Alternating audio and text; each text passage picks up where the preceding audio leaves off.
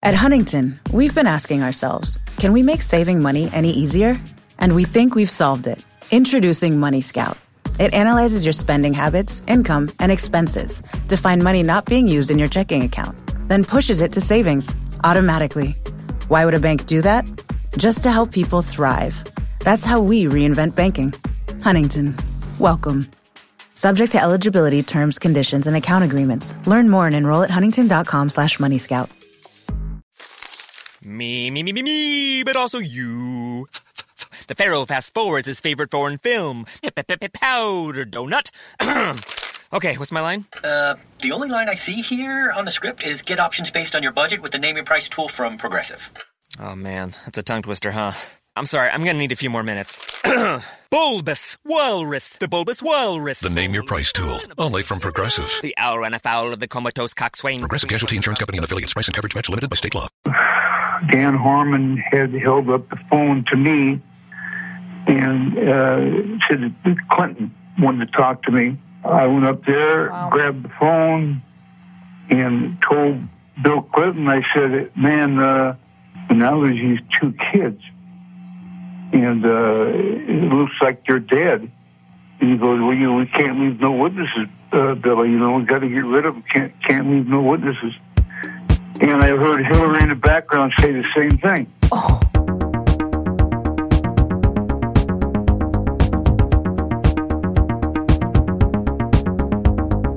Welcome to Talk Murder to Me. Okay. Somebody else want to say it? And welcome, special guest Tissy. Welcome back to the show. Thanks. I'm excited to be here. What you episode don't sound number? excited. You sounded like you hesitated there. No, never. Which episode were you on? I want to say it was 7. It was Todd Colehep. Oh, yeah. Yes. I want to say it was 7. I think I tried to look it up today. I think it was 7. That was one of my favorites, actually. Yeah. Yeah. Say hi, Todd. Fuck you, Todd. I have to be very, fuck you, Todd Colehep. That was the best. Yeah, that was a good one. I wonder what he's doing now besides He's being still in prison. Hopefully he's getting butt fucked. No, he's not going to get, no, he's like 6'4" and like 300 pounds. Maybe somebody made him his bitch. I don't know. I don't think maybe. so. I mean, maybe he's into dude. it. People have needs. Yeah. That's why those things happen. Mm-hmm. Well, I mean, other than if it's your preference. If I was ever in prison, I would stuff barbed wire up my booty hole. I feel like that would do more damage to you. It's so dark. To you. That way, they only get in there once, I'll tell you that. Yeah, but you would have trouble, for the rest of your life. Can you imagine Never mind. Nope. It'd be like, when I'm going to keep that to myself. when two people kiss, they have braces and they get stuck together. It'd be like that. Yeah. Actually happen. I don't know what that's like because, Well, that's not really a thing.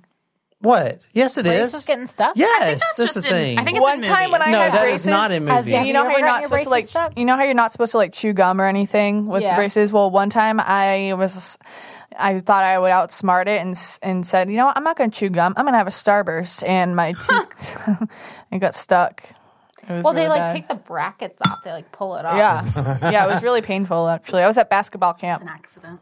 So last night I was at work. And I saw that I got this email from one of our new friends, Mari, who is from Brazil. Cool. I wonder if she knows Giselle. Hey, Mari, do you know Giselle? Are you guys from the same part of Brazil? Hi, Jen. Okay, by now I'm a total fangirl of you guys. I freaked out when you answered my DM on Instagram. I'm trying to catch up with the episodes, and you have been my best friends during my commute to work in the last weeks. I'm listening to 31 right now, and I swear the recording of D'Angelo is not going to let me sleep anytime soon. Let's go to the praises. John, you're one of the best storytellers I've ever heard, and even when you say something wrong or by mistake, you have me hanging on what's going to happen by the end of the stories. And, your laughter gives me the creeps. What? My laughter? Your evil laugh. Yeah. Oh, my evil laugh. What do you mean my evil laugh? When you're like, "Mwah, ha." I wish this was recorded because John was so smug during that compliment up until that part. Did she say anything else about me? No. Oh. Nicole, you're like one of the smartest people I in quotation marks, no. I do feel like I kind of know you guys. And you're always on point and guessing things I never think about. Jen, I already said you're the best person ever. I think I'd have the same reactions to everything, like the episode you left the table. I mean, I couldn't stop listening, but I don't know if I'd have lasted till the end. Guys, you three are amazing and the best company, no doubt. I always get scared by the stories, but also have a good laughter. Also, very personal, but I moved from my hometown a few months ago and have no friends in the new city, so I like to consider you guys my friends because I listen to your voices all day long. Thank you so much for bringing so much fun to my life. Bye, Mari. Mari. Thank you so much. Thank you, Mari. That means the world to hear something like that. That was honestly like the best email ever. Yeah. And you'll make friends. I mean, yes, it just takes and a we minute, do consider, I mean, I feel like we feel very close to our tacos, and I mean, I feel like just for you to reach out and just have that personal connection with all of us, we feel like we know you and we want to get to know you. And just thank you so much for listening and reaching out. Yeah. And if you're ever in Charleston, come and record with us. Yes. You should count her off, Tissy. Like 3, 2, or Okay. Surprise shots. Surprise shots. We don't know what they are because they're a surprise. Did I do that wrong? You were saying I should start you off like 3, 2, 1.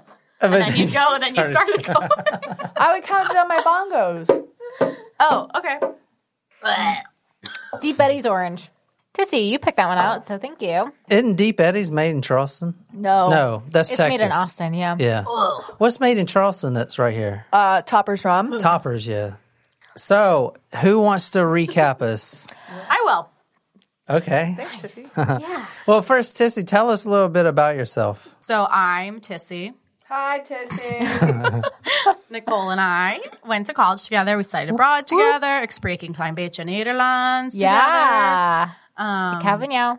Ik hou van jou. Slaap wel. Okay. I'm in grad school right now. I just finished my first year, and I'm in South Carolina visiting my family for 3 weeks.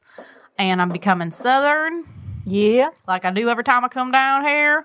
Start talking like John and that, y'all. Mm-hmm. And then that's about it.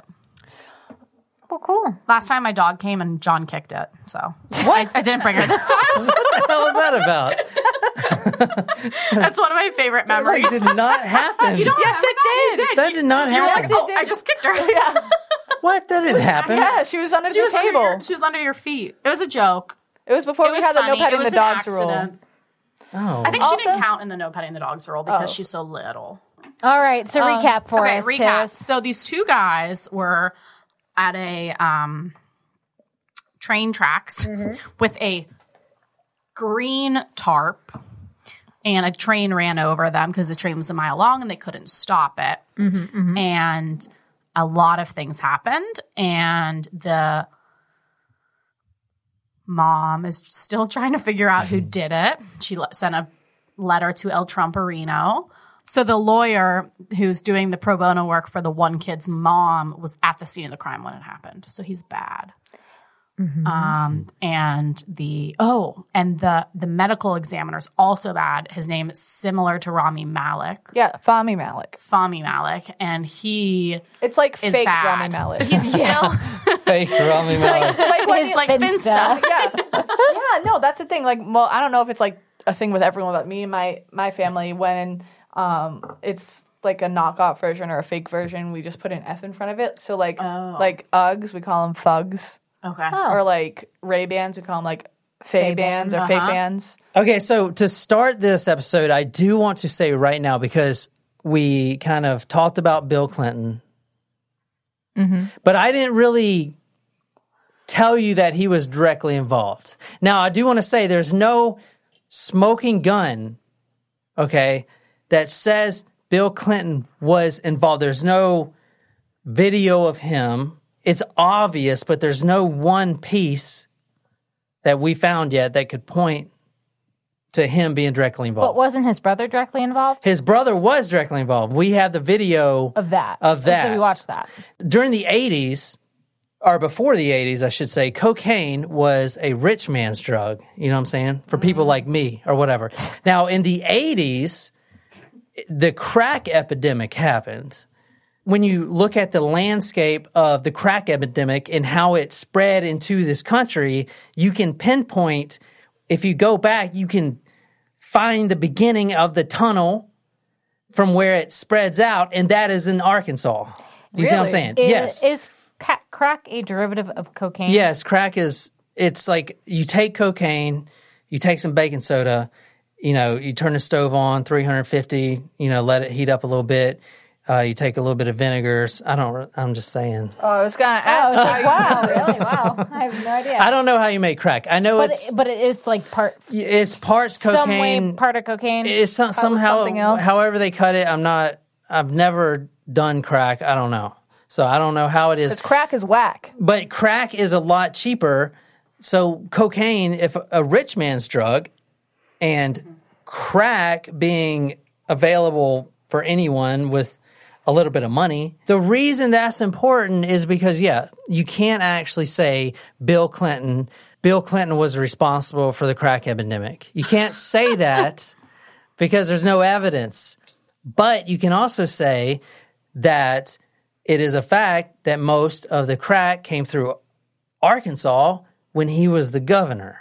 Plus his brother there's multiple videos of him, plus witnesses we're going to hear tonight that went on video saying that they've done cocaine with Bill Clinton. Plus, you see Roger Clinton doing cocaine in that video. But we know for a fact that Roger Clinton was involved with the smuggling of the drugs into Arkansas. So Bill Clinton was the governor of Arkansas when all this was going down. You have all this crack cocaine coming in to the country.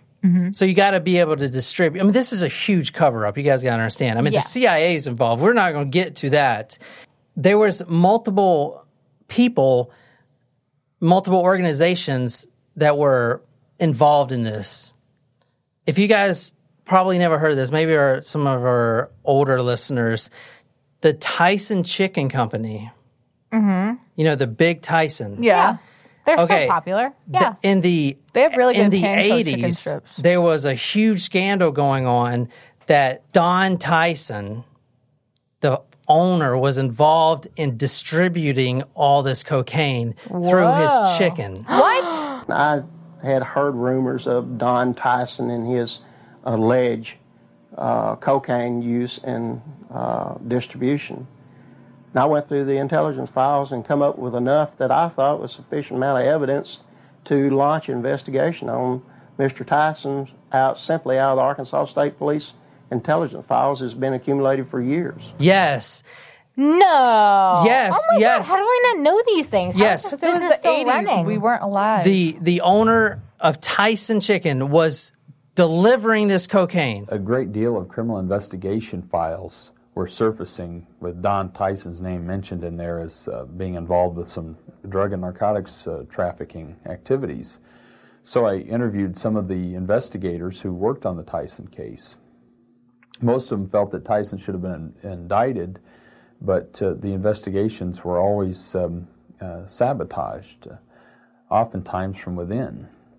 One particular undercover narc agent told me that another criminal investigator in that department named Doug Fogley was furnishing Don Tyson with photographs of the undercover narcotics agents that were working on his case. The sources are out there. If you guys really want to dig into this, now we have some of our members and listeners that are really in conspiracy theories.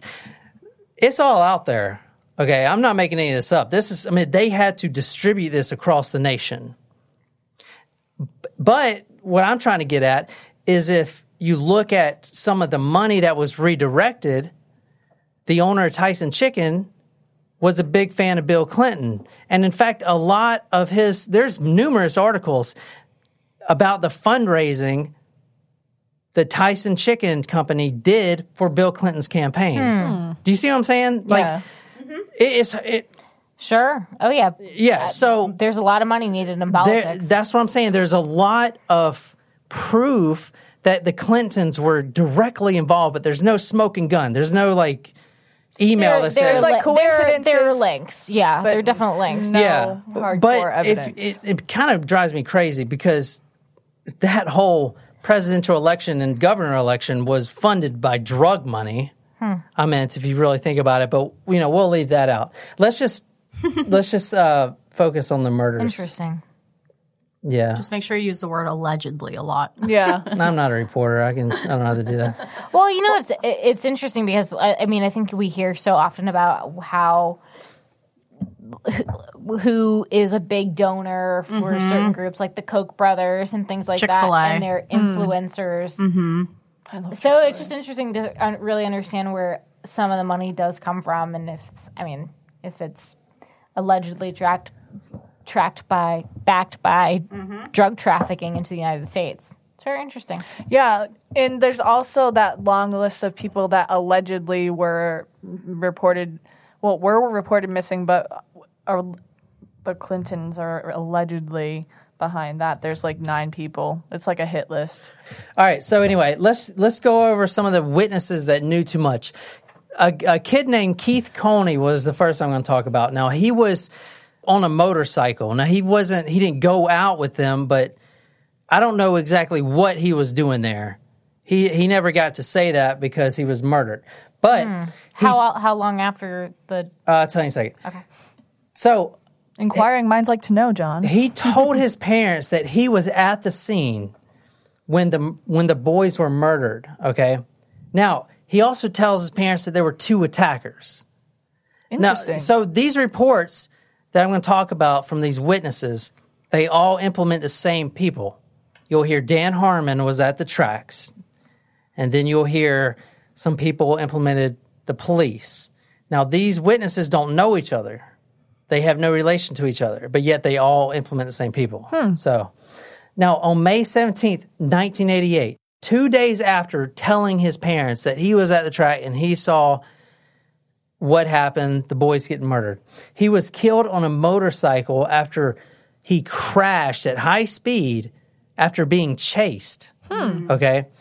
No autopsy was ever done. That's just weird. Yeah. I mean, I'm going to talk about 9 people that were literally murdered in blood. Okay? So if you think this is in cold blood. Just in blood. It's a new phrase. If you think this is just some sheriff, you think a deputy and a sheriff alone is going to murder all these fucking people? Well, why would they? Or do you think that this is bigger than that and a lot of people are getting murdered? Well, why would a deputy and a sheriff murder people to begin with? Well, I mean, they were involved. But I'm saying it's bigger than that. And I don't think it was an accident because he was fearing for his life, a couple of months before. He said a couple of times that he knew people, that he was being watched, and he was afraid. Mrs. Alexander says her son knew the 2 teenagers run over by the train, and she says he indicated to her he had been there when the boys had died, that he spotted 2 attackers. But he knew there was 2 there. I did try to get him to tell me who, and he was either afraid or didn't know. That was Keith Coney's mother, Betty Alexander. That was the first. Okay, now we have many more. Keith McCaskill, which you'll hear his name come up, he was at the tracks as well. Now, he was actually part of the operation, if you will. He actually owned a little drinking hole in town. And all the off-duty cops will come and drink and everything. He was also a huge distributor, not huge, but like a street-level distributor of cocaine. Okay, he saw what happened. And in fact, right before the sheriff got elected, witnesses say that he threw 2 pennies on his bar and said, if Sheriff Jim Steed does not get reelected, my life ain't worth 2 pennies. That's what he said. Wow. And shortly after, November 1988, he was murdered. McCaskill was a witness in the Bryant train deaths investigation. Although police haven't ascertained a motive for the murder, they say there's no connection. He tells family and friends that right before the election and after the penny incident, he tells all his friends and family, all of them, he says, listen, I'm about to get murdered. Whoa. He knows it's coming. Okay? He knows it's coming. Now, they actually arrested his neighbor. Now, Keith McCaskill is a huge dude. He's like 6'3", like big dude, right? bar owner and everything. And his neighbor, okay, of 140 pounds, little scrawny teenager, less than that, supposedly goes in there, overpowers him, and stabs him 115 times. 115? They put him in prison, the neighbor.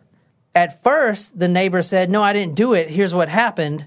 There were these guys in masks that did it, but then he changed his story because he was scared. You see what I'm saying? Like, if he didn't take the fall for it, he would have been killed. He didn't kill that dude. You think he overpowered that big-ass dude? No, that didn't happen. And everyone knows it didn't happen. This is Richard Garrett, the one that was also at the track, the one that was doing pro bono work for the investigation. I think that Mr. McCaskill was probably suffering from a lot of paranoia. And right now the indications are that nobody else was involved. Might there have been a reason, though, for his paranoia? I'm sure there was a reason for his paranoia. All right, watch him smile when he says that. Indications are that nobody else was involved. Might there have been a reason, though, for his paranoia? I'm sure there was a reason for his paranoia. You see? Yeah. I'm sure there was a reason for his paranoia. That guy right there, Richard Garrett, was on the tracks that night.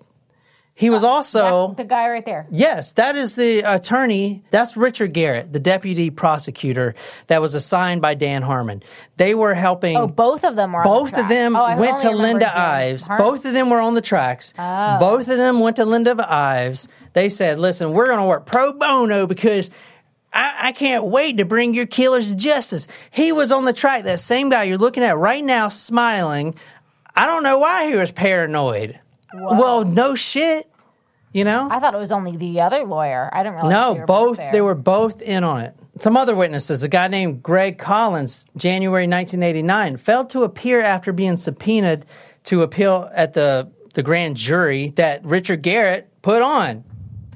Richard Garrett, and which was in cahoots with the judge. It was an 8th-month grand jury, and then at the end, the judge is, and I'll show you the video of the judge. I know it's frustrating that none of the evidence can get submitted to the public record. The Saline County Special Grand Jury has now disbanded. 3 hours ago, it delivered its final report on the deaths of 2 teenage boys. But the grand jury was not allowed to do what it wanted. I know that because you could not repeat in the report much of the testimony that you heard and evidence that you received, that you are somewhat frustrated by it. And that's understandable. Well, what the fuck? Why not? Well, because, you know, he didn't say this, because I'm involved in the whole thing. You know what I'm saying? How do we know that he's involved? Because he appointed Dan Harmon. It's obvious that he's involved. And why would you suppress all this evidence? Yeah, just the make it evidence that public could implement everyone. Because if Dan Harmon goes down, if Richard Garrett goes down, he'll be like, well, the judge is involved. So the judge ain't going to take chances of that. You know what I'm saying? Mm-hmm. Can't a higher level court open that up? Or no? This case is, even right now, is being in the process of being opened up and at the same time being shut down again. This case has been tried to be open 8 or 9 times. Wow. Okay?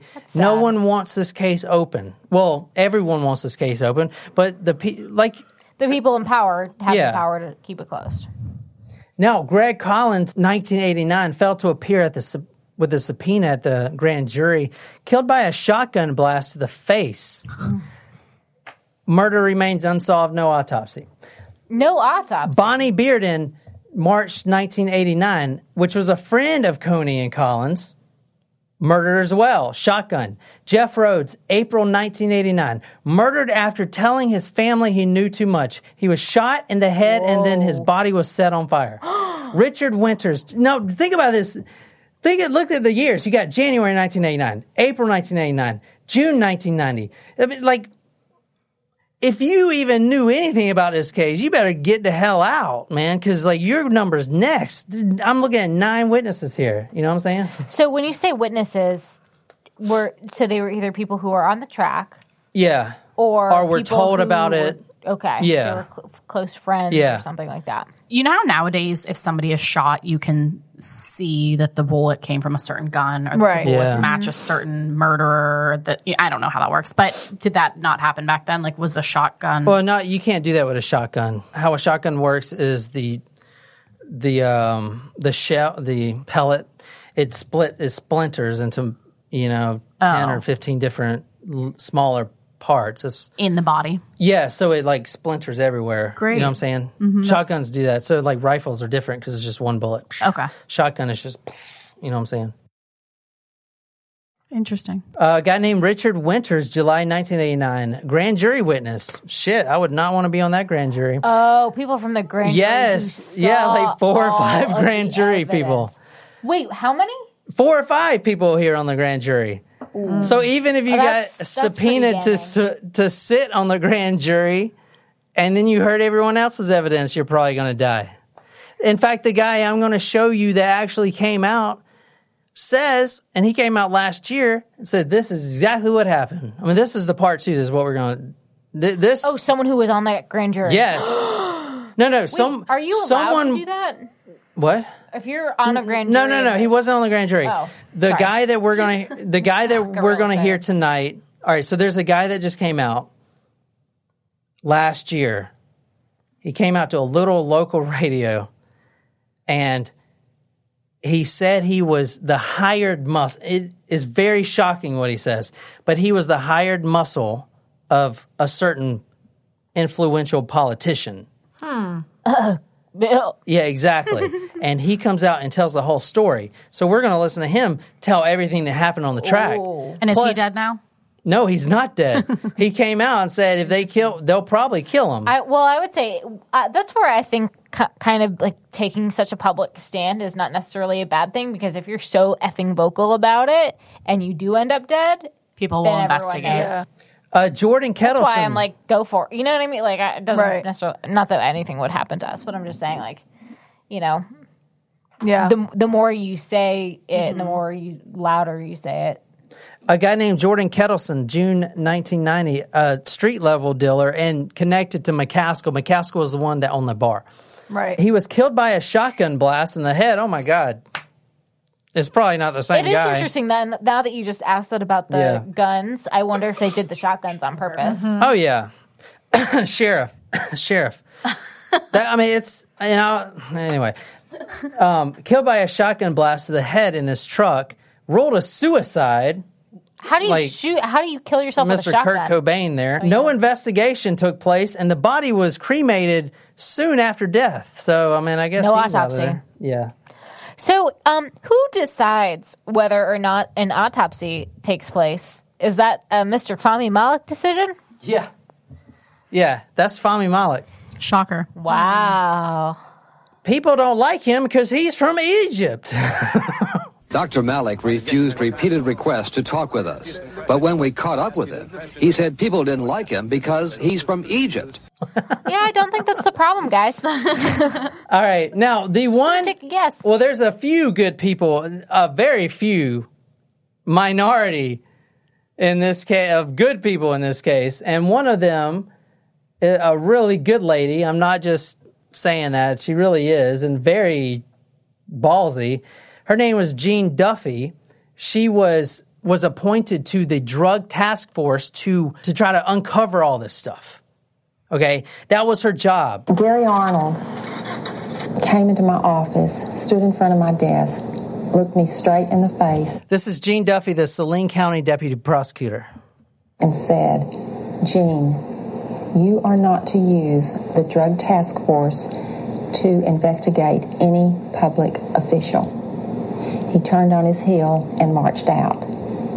Now, as startling as that statement might sound, I really didn't think that it was going to pose any kind of problem, because at that time, I didn't have any indication that there was any public official in our judicial district who was involved in drugs. And then she found out, like the first day she's working there, oh my God, everyone's involved. Can you be in politics and not be corrupt, honestly? Like, when you think about it? True. It kind of comes with the job. Somebody is giving you that much money to... it's an exchange. But that for also something. just sucks. Yeah. She was actually being threatened of being put in prison, and there was a federal warrant sitting out for her. This is the investigator for this, because it's a huge cover-up. This is the investigator assigned to this. A federal warrant was issued for her, an illegal federal warrant at that, by none other than Judge Cole, Dan Harmon's friend, the guy that suppressed all the other stuff. You see what I'm saying? Judge Cole issued an illegal felony warrant for her. So Jean Duffy, instead of getting, probably murdered or put in a hole in prison for the rest of her life, she left. So now she's a fugitive. But this is one of the only good people in the case. Does that make sense? She didn't actually come back until the 90s when all this stuff, when her name got finally cleared. All right, this is Charlene Wilson. We played a video from her last time. I lived in Little Rock, Arkansas, and I met Roger Clinton there, Governor Bill Clinton. So a couple of the state troopers that went with him wherever he went, Roger Clinton had came up to me and he had asked me, could I get him some coke? All right, she was talking about meeting Roger Clinton and Bill Clinton. Now, this is one of the doctors that actually was overseeing Governor at the time, Bill Clinton. Governor Bill Clinton was taken into the hospital, I believe it was the medical center, on at least one or two occasions for cocaine abuse and overdosage, in which he actually had to be cared for at the hospital. Back in the back part of the mansion there's kind of like a living quarters type thing, and we would all get together out there and do cocaine. It led to toga parties. The people at the toga parties were... cocaine and toga parties. Clinton stands accused. And this is Roger Clinton. No, this is Bill. President. This is Roger and his brother Bill. 43. Because Roger comes out... 42. What? 42. 42 what? President number 42. Yeah. Roger actually comes out and says, quote, now this to an undercover agent, my brother's got a nose like a vacuum cleaner. Now serving F27 at DMV window number 16. Okay, Rose, we're second in line. Perfect, Rose. You remembered the birth certificate? Yes, and we have our electric bill. Excellent. We'll be Real ID ready in no time. Real ID ready to visit our grandson Ricky at Fort Bragg, then fly to New Orleans for Jazz Fest. Pardon me, are you talking to yourself? Oh, I'm sorry. I guess I am. Talk yourself into Real ID readiness by May 3rd, 2023. Make a plan at dhs.gov/RealID. This is both Roger and his brother. They were one and the same. That's hilarious. Governor Clinton, now President Clinton, members of the Arkansas State Police, so the cops, along with Roger and other people.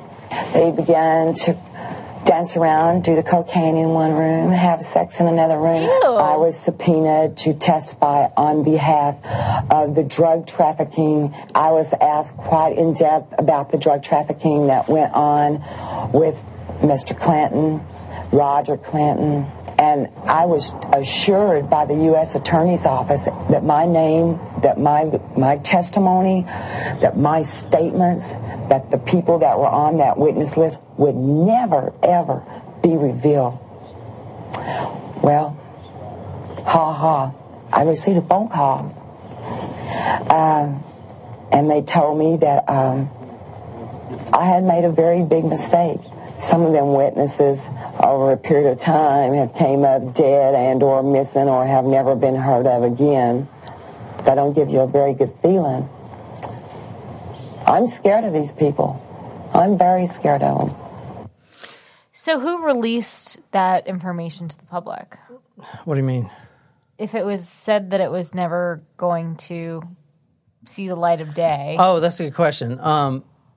Most of this information is getting released recently thanks to the Freedom of Information Act. Okay, so let me talk about Jim Steed. Now, Jim Steed was a sheriff at the time. He was also involved directly into this case.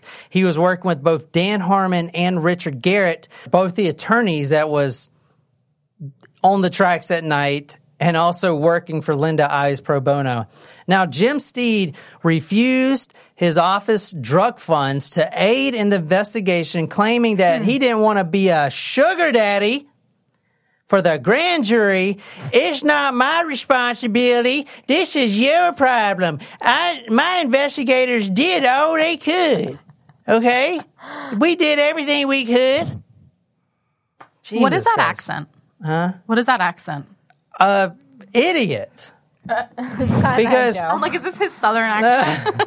like he pretending to be southern, like even his though you southern are? old man, his Yeah. old man voice. So Linda He's gonna Ives sound like in a few years. now, God. if you want to know why Linda Ives has never since all this asked a police force of any type or an agency other than a private investigator, which she has now, and you're wondering, why doesn't she just get the police involved? Well, Because they're involved.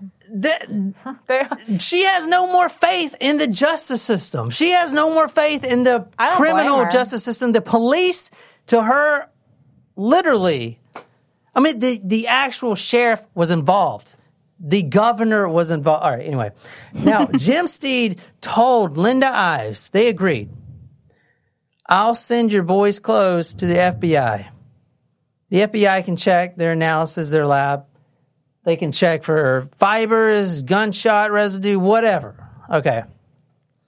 Now, he agreed to that, which would have been great because that's away from Malik, away from more sawing the skulls 30 times and destroying all the evidence. Yeah. Now, he completely went back on his promise. Nicole, can you read this? Linda Ives is an amazing person, okay? She has fought, and she doesn't take any shit. And this is what I mean, if you want to read this. This is from the book, Boys on the Track. She drove to the courthouse and burst into Steed's office. The sheriff was on the telephone. He kept raising his hand, motioning her to be patient. She waited for about 5 minutes. Then she lost what little patience she had left.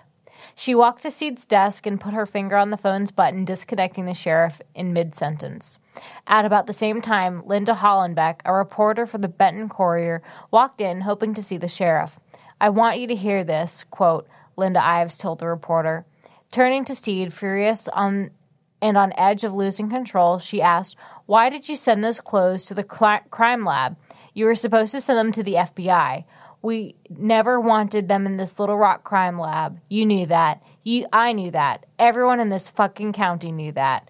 She was almost nose to nose with Steed. "James Steed," she said, pointing a finger at him, "you are in deep shit." Wow. Yeah. Good for her. She's a badass, man. Yeah. Now, you remember when I told you that McCaskill was like, if Jim Steed doesn't get reelected for sheriff, because what happens if he doesn't get reelected? Then another sheriff might take place from a different county that has no idea about these drug things. And as soon as he says, wait, are you shitting me? You're involved in what? He's gonna blow the whistle. Yeah. And that's what they did not want to happen. That is the one thing. And not only that, people above him couldn't let that happen. Oh, Mr. Bill Clinton couldn't let that happen because then he could be implemented. So then they're influencing the campaign. Yes. See, I thought that when I interpreted it at first when you said that when he said if Jim Steed doesn't get reelected, that something was going to happen to him because he didn't get reelected. McCaskill said that because, all right, think about it. If the sheriff doesn't get reelected and another sheriff comes in from another county or whatever, okay, and then he starts looking at all this shit and he starts talking to witnesses that may have been at the track that night, okay, people can get into a lot of trouble. Right. Which, when Sheriff Steed didn't get reelected, then you have 9 people die in quick succession. Shotgun blast to the head. Boom. Boom. I got you. Boom. Boom. Boom. Boom. Stab 150 times. Like, everyone's just dying. Everyone that was subpoenaed is dead. Because now there's no witnesses. So they can't prove shit. You know? Yeah. Gotcha. All the way to the Oval Office. They can't prove a fucking thing. Now, I do want to say that Jim Steed, 2 days before the re-election, we never talked about a woman that has as much balls and just blah to her. All right. 2 days before before Jim Steed's reelection, Linda Ives sent out a prepared statement exposing Steed's refusal. And guess what? The Benton Courier put it on the front fucking page. Good. I'm glad that they did that. Exactly. Boom. Steed, big ass liar. He didn't get reelected. Everyone starts dying right after that. Yeah. All right. So I was thinking how sexist the word balls is. Like, oh, she's got a lot of balls. Oh yeah, I was thinking about that, but that's not obviously like. I couldn't figure out another word. On the world. I couldn't figure out another word to put there quick. It's just like when you call somebody a lot of guts. Yeah, it's the same thing. Do you guys like this or not? Yes, this is actually one of my favorite stories. Oh, it's about to get crazy. But I'm about to do so much research into all the other. I thought you were going to say so much cocaine.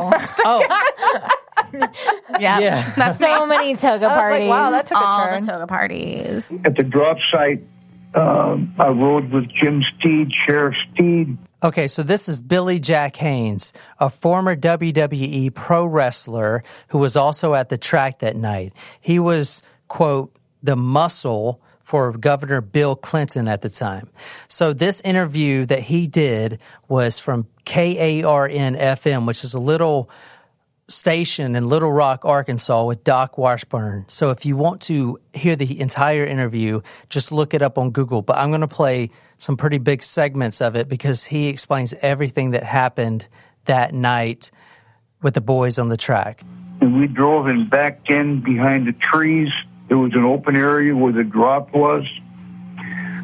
Second in was a van that was about 75 feet to the left of us. I think there was flashlight communication because it was very dark. Third car pulled in to the right, and in that car, at the time I didn't know, but in that car was police officers, Kirk Lane and Jay Campbell, and then in the car that pulled in later, there was, let's see, what was his name? Dan Harmon. And at that time, later found out Richard Garrett and Keith McCaskill were also in that car. So I had the tape with me, and Okay, Dan Harmon was in the car, Richard Garrett, and also Keith McCaskill, the guy that was stabbed 115 times, the guy that owned the bar. Mm-hmm. Okay. Took it out, and we waited, and around midnight, 12:30, the plane came in after the drop, and it was a clean drop, and after the pickup, and after they left, Kirk Lane and Jay Campbell got out of their car, and Sheriff Steve. Okay, Kirk Lane and Jay Campbell, I want to just quickly go over who they are real quick, if you guys don't mind. Mm-hmm. Okay, Kirk Lane at the time was an undercover detective for the Narcotics Division of Pulaski County Sheriff Office. Jay Campbell was a lieutenant with Pulaski. Okay, now this is from Campbell versus Citizens for an Honest Government. Previously, on June 20th, 1988, law enforcement officials twice interviewed Ronnie Goodwin. Now, he was a witness that saw what happened. He was driving his car, and he saw these strange people on the tracks. He pulls over into a nearby, trailer park, and he watches everything that's going on. He says Richard Garrett, a deputy prosecutor working with Harmon, was present for one of the interviews. So when they were interviewing this guy, Richard Garrett, the guy that was on the track, was also present. Godwin indicated that when returning home from Gigi's nightclub on August 22nd, 1982, he pulled off the road when he observed a, quote, police car that was gray in color with these antennas on the truck and a spotlight on the driver's door sitting in the driveway to the grocery store. Now, we're going to talk about the grocery store in a minute. He saw the two men he believed to be police officers. Now, these two men are Jay Campbell and Kirk Lane. Now, those two names have been implemented at least 4 different times by 4 separate witnesses as being the two police officers, one the narcotics undercover detective and the other a lieutenant, that actually murdered the boys. That by their hand, they murdered the boys. Keep that in mind. 4 separate accounts. Are those guys still alive? I'll get to that. Good question. He saw the 2 men he believed to be police officers. One was pushing a teenage boy up against the telephone booth. Another teenage boy was lying or kneeling on the ground. The men then put the boys in the back of the car and drove over the crest of a hill near the grocery store, only to return 5 or 10 minutes later. When the car returned, Godwin did not see the boys, but saw something that looked like a garbage bag, maybe a tarp, in the back seat. At the time of the boys' deaths, Kirk Lane, was an undercover detective for the Narcotics Division, previously having worked for Benton Police Department. Campbell was a lieutenant. The 2 worked together, and at times investigations would spill over. Harmon told several individuals, including Ives, that the descriptions provided by Godwin fit Campbell and Lane. The car Godwin described was somewhat similar to the description. The 2 people that killed the 2 boys were 2 police officers, Kirk Lane and Jay Campbell. According to multiple reports. Yeah, all right. So I do want to say that when this first came out, the documentary came out, both of those men... Documentary? Well, yeah, there was a documentary that came out soon after the case called Obstruction of Justice, right? So that documentary came out. It said, all right, Kirk Lane, and Jay Campbell were most likely involved in this case. So both of those men tried to sue the documentary filmmakers for libel. Okay, now... So they're saying, you can't prove any of this. It wasn't us. There's no credible sources. Okay. We find that although Campbell and Lane attacked the credibility of the purported eyewitnesses, which would go to ascertaining whether they had in fact caused the deaths, their attack does not address whether purported eyewitnesses implicated them, nor did Campbell and Lane address whether they were alleged to have been involved in a cover-up. Therefore, they did not satisfy their burden of proving falsity by at least a preponderance of the evidence. Basically, if you read this article, it says, yeah, you can't prove it was us, but Jay Campbell and Kirk Lane also can't prove it wasn't them. Does that make sense? Yes. And because all police logs at that time were public record,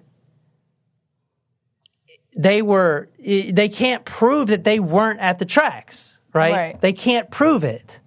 And they never have till this day. And Jay Campbell was actually convicted in 2007. No one has been convicted in the Boys on the Track case, but Jay Campbell was convicted with his wife. Campbell was convicted in 2007 after a high-profile 2007 trial in which she and her husband, former Lanoke Police Chief Jay Campbell, were accused of running a criminal organization seeking drugs, sex, and money. Okay. Interesting. Now, okay, that's great. Well, what about the other guy, Kirk Lane? That you'll see, even this eyewitness says they killed him. Well, this guy is probably in jail too, right? No. This is from the Arkansas Times, 2017. And it says, Benton Chief Kirk Lane named state drug director. So in 2017, he is now the drug director. And in fact, he has never taken a polygraph test saying if he actually killed these boys. So if you ever listen to this, you should probably take a polygraph test. You probably not, because you probably did it. You couldn't prove that you didn't do it, and that's kind of fucked. Also, this article says Lane's career has included some controversy, such as allegations made about abuses by drug investigators, blah, blah, blah. If you have any type of drug issues, you probably shouldn't have that job. Guys, I agree. If you want to go ask him yourself, go to twitter.com, and his handle is @ARDrugczar. Oh, my God. And that's his bald head right there. Oh, my gosh. So he posts all these pictures on his Twitter. Oh, look how much drugs I'm getting off the streets. Look at all this weed and all these drugs. I'm probably snorting fucking half of it. You know what, dude? If you ever listen to this, take a polygraph test. Did you kill the kids? Oh, why didn't you take a polygraph test? I don't know. Probably because you fucking did it. Everyone says you did it. I don't know. You can't sue me for fucking libel. You already tried that, and you couldn't prove you didn't do it. Fuck it. Kirk Lane and I shook hands. I shook hands with Jay Campbell, and they didn't know who I was because I was under the mask, and we had only met at the Rose Law Firm, so they didn't really know what was going on and with the camera and so forth. And when they asked who I was, Jim Steed says, I'm with Bill Clinton, and that's really all you need to know. And when Mr. Sheriff Steed said that more or less controlled both of them. At that time, we talked for a while, and eventually they went back to their car, and Dan Harmon got out of the car. I didn't know it was Dan Harmon at the time until he approached, and Dan Harmon seemed very angry, upset. And he goes, "What are you taping? Who are you?" And Sheriff Steed said, "This is Bill Clinton's guy for security." He goes, "We don't need no security here." He got kind of mouthy and kind of arrogant, and he was extremely high on cocaine. I've never done cocaine, but I sold it, and I've seen a lot of guys high on it. So Dan Harmon had one of those old white cell phones with him. And he tried to dial Bill Clinton, and he couldn't get through because of the trees and so forth. So he said, "Come with me, man." And basically, like, he wanted to take charge. And so we wanted to go up to the railroad tracks. There was railroad tracks. We had the flashlights on, and we all basically took off to the tracks, following each other.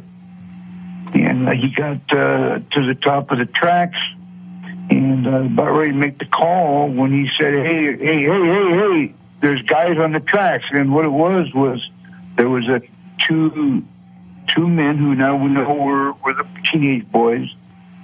And there was a third on a motorcycle. And a gunshot went off. That was that other guy. Yeah, and that was that other guy that told his parents, Coney. Yeah. That was the kid on the motorcycle. Yeah. And they took off. Yeah, he got... He yelled down, Dan Harmon yelled down to Sheriff Steed to get the MFers. And at that time is when Kirk Lane and Jake Campbell got in their vehicle and tore out after him. They ran to their vehicle and tore out after him. They didn't come back for about 20 minutes. Kevin Ives and Don Henry saw this drug parachute drop with the drugs. Okay. Then Dan Harmon was on the track with a couple other guys. They motioned them to come closer, and the kids tried to run. They ran to the gas station. So the cops followed them to the gas station. Now, they were at the payphone, I guess, calling or trying to get help or something. And that's when the cops, you'll hear, they handcuffed them behind their back and beat them to death with a fucking flashlight, both the kids. Wow. Were they able to trace the call from that payphone? They didn't actually make a call. No, they never got to. I don't know if they were going. They just ran to the grocery store. Oh. Yeah. About 20 minutes later, they came back, and it was kind of torrid because it was really hot that night, kind of humid. And over the shoulder of both Jay Campbell and Kirk Lane, they had the boys. Kirk Lane had one boy, and Jay Campbell had the other. You can find him on Twitter. Kevin Ives is the one that Kirk Lane had over the shoulder, and they were both handcuffed behind their back. And with the flashlights were on them, and they were both bleeding profusely. And you could see from the flashlights that they both had that it looked like they were beaten with the flashlights. It was obvious to me that, my stance right at the railroad tracks with the flashlights on, the one boy was already dead. I can't think of his name, not Kevin Ives, but Don Henry. Don Henry was dead. and they just threw them both down over like a sack of potatoes, and still bleeding, but bleeding profusely and actually vomiting blood was Kevin Ives. Oh, my. And at that point, Dan Harmon had held up the phone to me and said that Clinton wanted to talk to me. Oh, my. Governor Clinton. I went up there, grabbed the phone, and told Bill Clinton, I said, man, it's not two Arkansas State troopers that took any drop. There was no drop taken at all. And now there's these two kids. And it looks like they're dead. And he goes, well, we can't leave no witnesses, Billy. We got to get rid of them. Can't leave no witnesses. And I heard Hillary in the background say the same thing. Oh, jeez. Cannot leave any witnesses. So he's saying Bill Clinton was on the phone, and Clinton said, we can't leave any witnesses. And then Hillary, which makes sense with all the Clinton death machine fucking going on, with all the other shit they're accused of, fits right in there. Damn. But is this the and I get, what's the Clinton death machine? It's just everywhere Clintons go, they leave a trail of dead people. I mean, look, 9 witnesses. I mean, they said it loud enough to where at that time I looked down and at full force, the butt of the rifle, which I guess was the kid's rifle, Kevin Ives' rifle, he took the... Which is the kid's rifle, which is why they couldn't find the rifle, even though we saw it on the video. Right. Probably because they had fucking blood all over it. That's weird. Here, let me rewind that.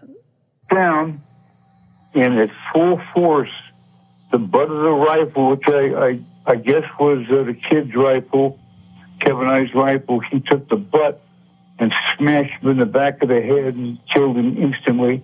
Oh, my. That was it. And that was Kirk Lane. Which was corroborated by the Atlanta pathologist that actually, he said someone had hit him in the face with the butt of a rifle. Wow. You remember? Dr. Burton said that? Oh, yeah. He said that was consistent to his findings. The deaths of these 2 boys, most probably were not accidental deaths, but that they met their death as a result of injuries inflicted on them by other people or another person. Jay Campbell, for some reason, takes out a knife and plows in the back of the other kid, stabs him in the back, left the knife in, because I just want to make sure he's dead.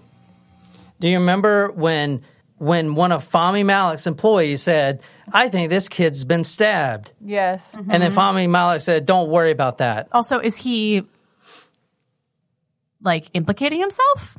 No, he's just trying to come clean. But he's also saying that, I wasn't there to murder 2 kids. And, granted, you didn't beat them with the he didn't flashlights, but you put them on the track. No, he was there because Bill Clinton wanted him to videotape the drop, as he said, to make sure someone wasn't going to steal it. But didn't he put the kids on the tracks? Yeah, he put the kids on the tracks. Technically, technically, yeah. Yeah, but who's going to arrest them? But I don't know. I think somebody would have to charge the other people. Yeah. Yeah. What is the what's that phrase? The hand of one is the hand of all. No. It's a certain amount of time past the statute of limitations. Yeah, I wonder what the statute of limitations on murder in Arkansas is. There's no statute of limitations on murder. Yeah, it's a fun fact. Yeah, is that a fun fact? I don't know, but there's no statute on murder. Yeah, fact. There is, unlike rape and this case is. I want to point out this case is still ongoing. 32 years later, it's still open. So now he said. Now one of the things that comes up is, do you have any proof of this, substantial proof? Now, he says he had recorded an 8-second clip that Bill Clinton wanted to see. Bill Clinton wanted to make sure the boys were on the track. He recorded 8 seconds of that, of the boys getting run over by the train. But he is not released it as of yet. It's in the hands of his private his attorney. Holy shit. his attorney. Can you imagine if that gets released? That may come out real soon. You have to this announce was that if it comes out. February 2018. So If that video comes out, you better tell us.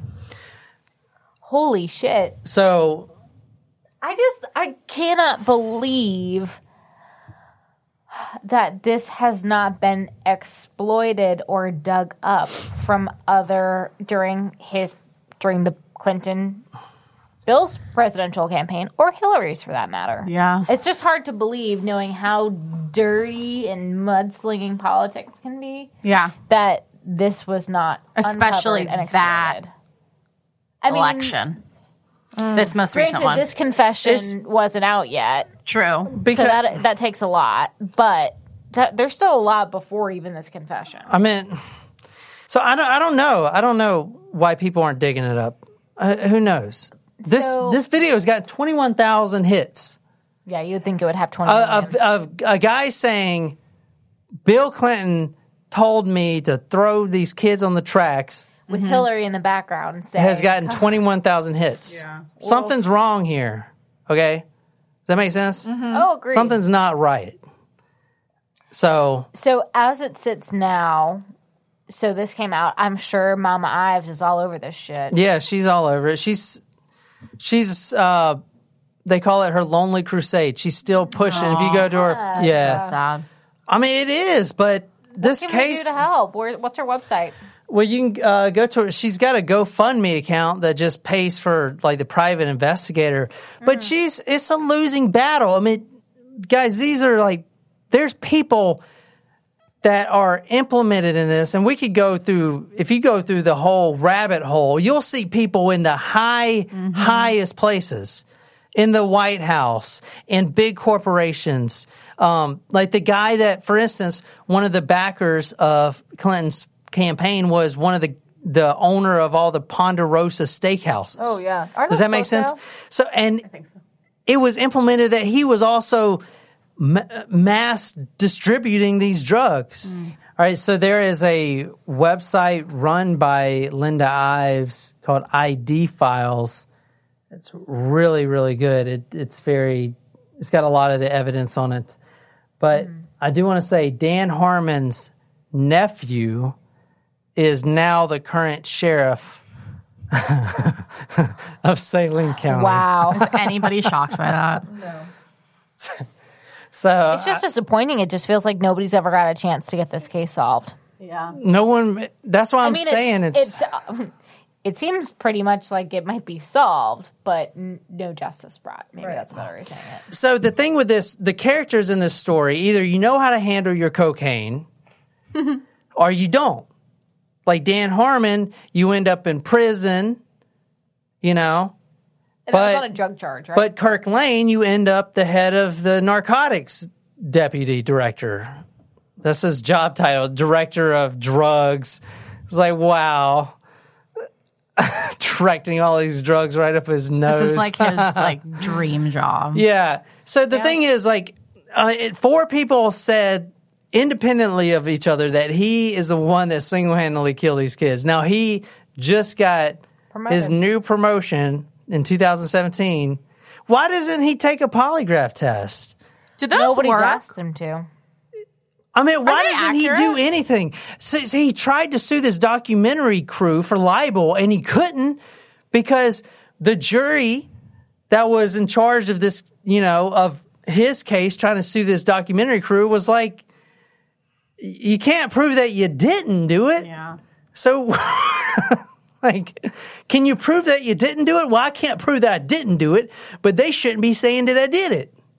It's like, dude, if someone accused me of this shit, I'd be taking a polygraph test every fucking day. Yeah. I'd be doing everything. But he ain't doing nothing. Because he's not innocent. Because he's the one that killed the kids. Yeah. And now he is the drug traffic director in Arkansas.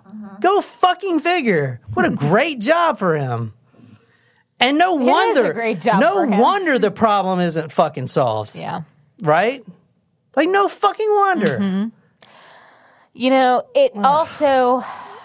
This case pisses me the shit off. Yeah, it also makes you think this is one case where like 2 kids were in the wrong place at the wrong time, like you were Yeah. saying.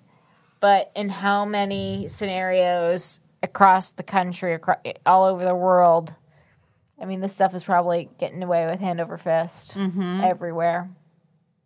That's what I'm saying. I'm not saying that every city government is corrupt or That's every what I'm state saying. government's corrupt, but I'm just saying like there's probably a lot of very similar things going on. That's what I'm saying.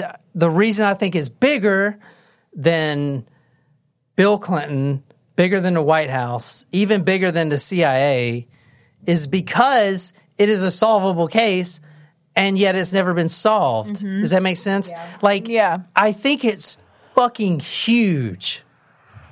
I think it has something to do with the fact that cocaine is being distributed by some big forces out there, not just a governor in Arkansas, like some big people. It's almost embarrassing when you think about all the technology and investigative talent that we have in this nation and all the agencies that we have. Not just the FBI or the CIA, but the DEA. The case is literally like right there in front of them. Yeah. Hey guys, if you enjoyed this story and want to hear others like it, press the subscribe button on your podcasting app if you really like this story. And you want to connect with us, follow us on our social media accounts, Facebook, Twitter, Instagram. If you absolutely love this podcast and you want to become our stalker, go to talkmurder.com/join. Become a Talk Host Primo. Get a badass t-shirt, get some stickers, swag, a lot of love, and get shouted out all over the place. Plus, tell me a story you want me to do. I'll research it and I'll dedicate it to you every Thursday on Talk Murder to Me podcast. My name is John. I'm here with Nicole, Jen, and our special guest, Tissy. And until next time, remember, drugs don't kill people. Saline County sheriffs do.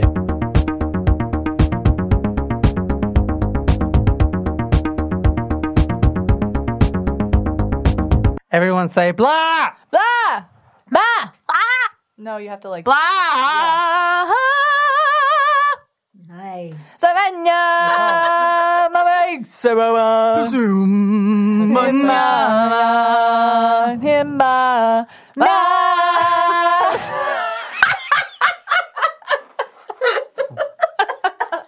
That's really great. I really hope you came in at the perfect time. I bought that thing for you. Yeah, I know. We put Jen through a lot of shit. I've noticed. Poor Jen. When the microphone's over here, like when she was right there, I could take that little thing. And hit her? No, I don't hit her. Just touch it. Just move it closer. Move it closer. Because she never talks into the mic. Okay, we've moved on. do. She's gotten better. Yes, it's improved very much. Okay, moving on. Pussycat, pussycat. Don't ever call a I guy love you. that word. That is like calling a girl the C word. I like that word. Cunt? I do too. I think it's funny. I take no offense to it. It's one of my favorite swear words. Nicole knows. Yeah. That was like the first thing I learned about you. It's like, I was like, I like this girl. Yeah. You know what my favorite word is? Moist. Oh, yeah. I don't hate that either. Yes. People love it. I mean, I think it's applicable. I think there's People nothing hate better that than word. moist cake. Also, like, what other word would you use? You can't. Wet? That, like, kind No. of, that might be gross. That You can is use gross. damp, It's soggy. Ew. Soggy. No. Soggy. I think soggy's worse than moist. Exactly. More of a I think negative connotation. I think moist is appropriate when Moist. I don't know if I have How a about problem when with I that say it like moist? What's the other word that people have a problem with? Panties. Welcome to. I don't like the word panties. Welcome. I to, I love that word. That's I like a sexy word. underoos. You like the word panties? Yeah, pull down my panties. Pantaloons. Yeah. I hate the word panties. There are so many reasons not to skip breakfast. So many savory, mouth-watering, tasty, delicious beyond all belief reasons. Actually, that last one was pretty convincing. Stop by for a McDonald's breakfast. Mix and match a sausage biscuit, sausage McMuffin, sausage burrito, or hash browns, any two for just $2. Price and participation may vary, cannot be combined with combo meal. There are so many reasons not to skip breakfast. So many savory, mouth-watering, tasty, delicious beyond all belief reasons. Actually, that last one was pretty convincing. Stop by for a McDonald's breakfast. Mix and match a sausage biscuit, sausage McMuffin, sausage burrito, or hash browns, any two for just $2. Price and participation may vary, cannot be combined with combo meal.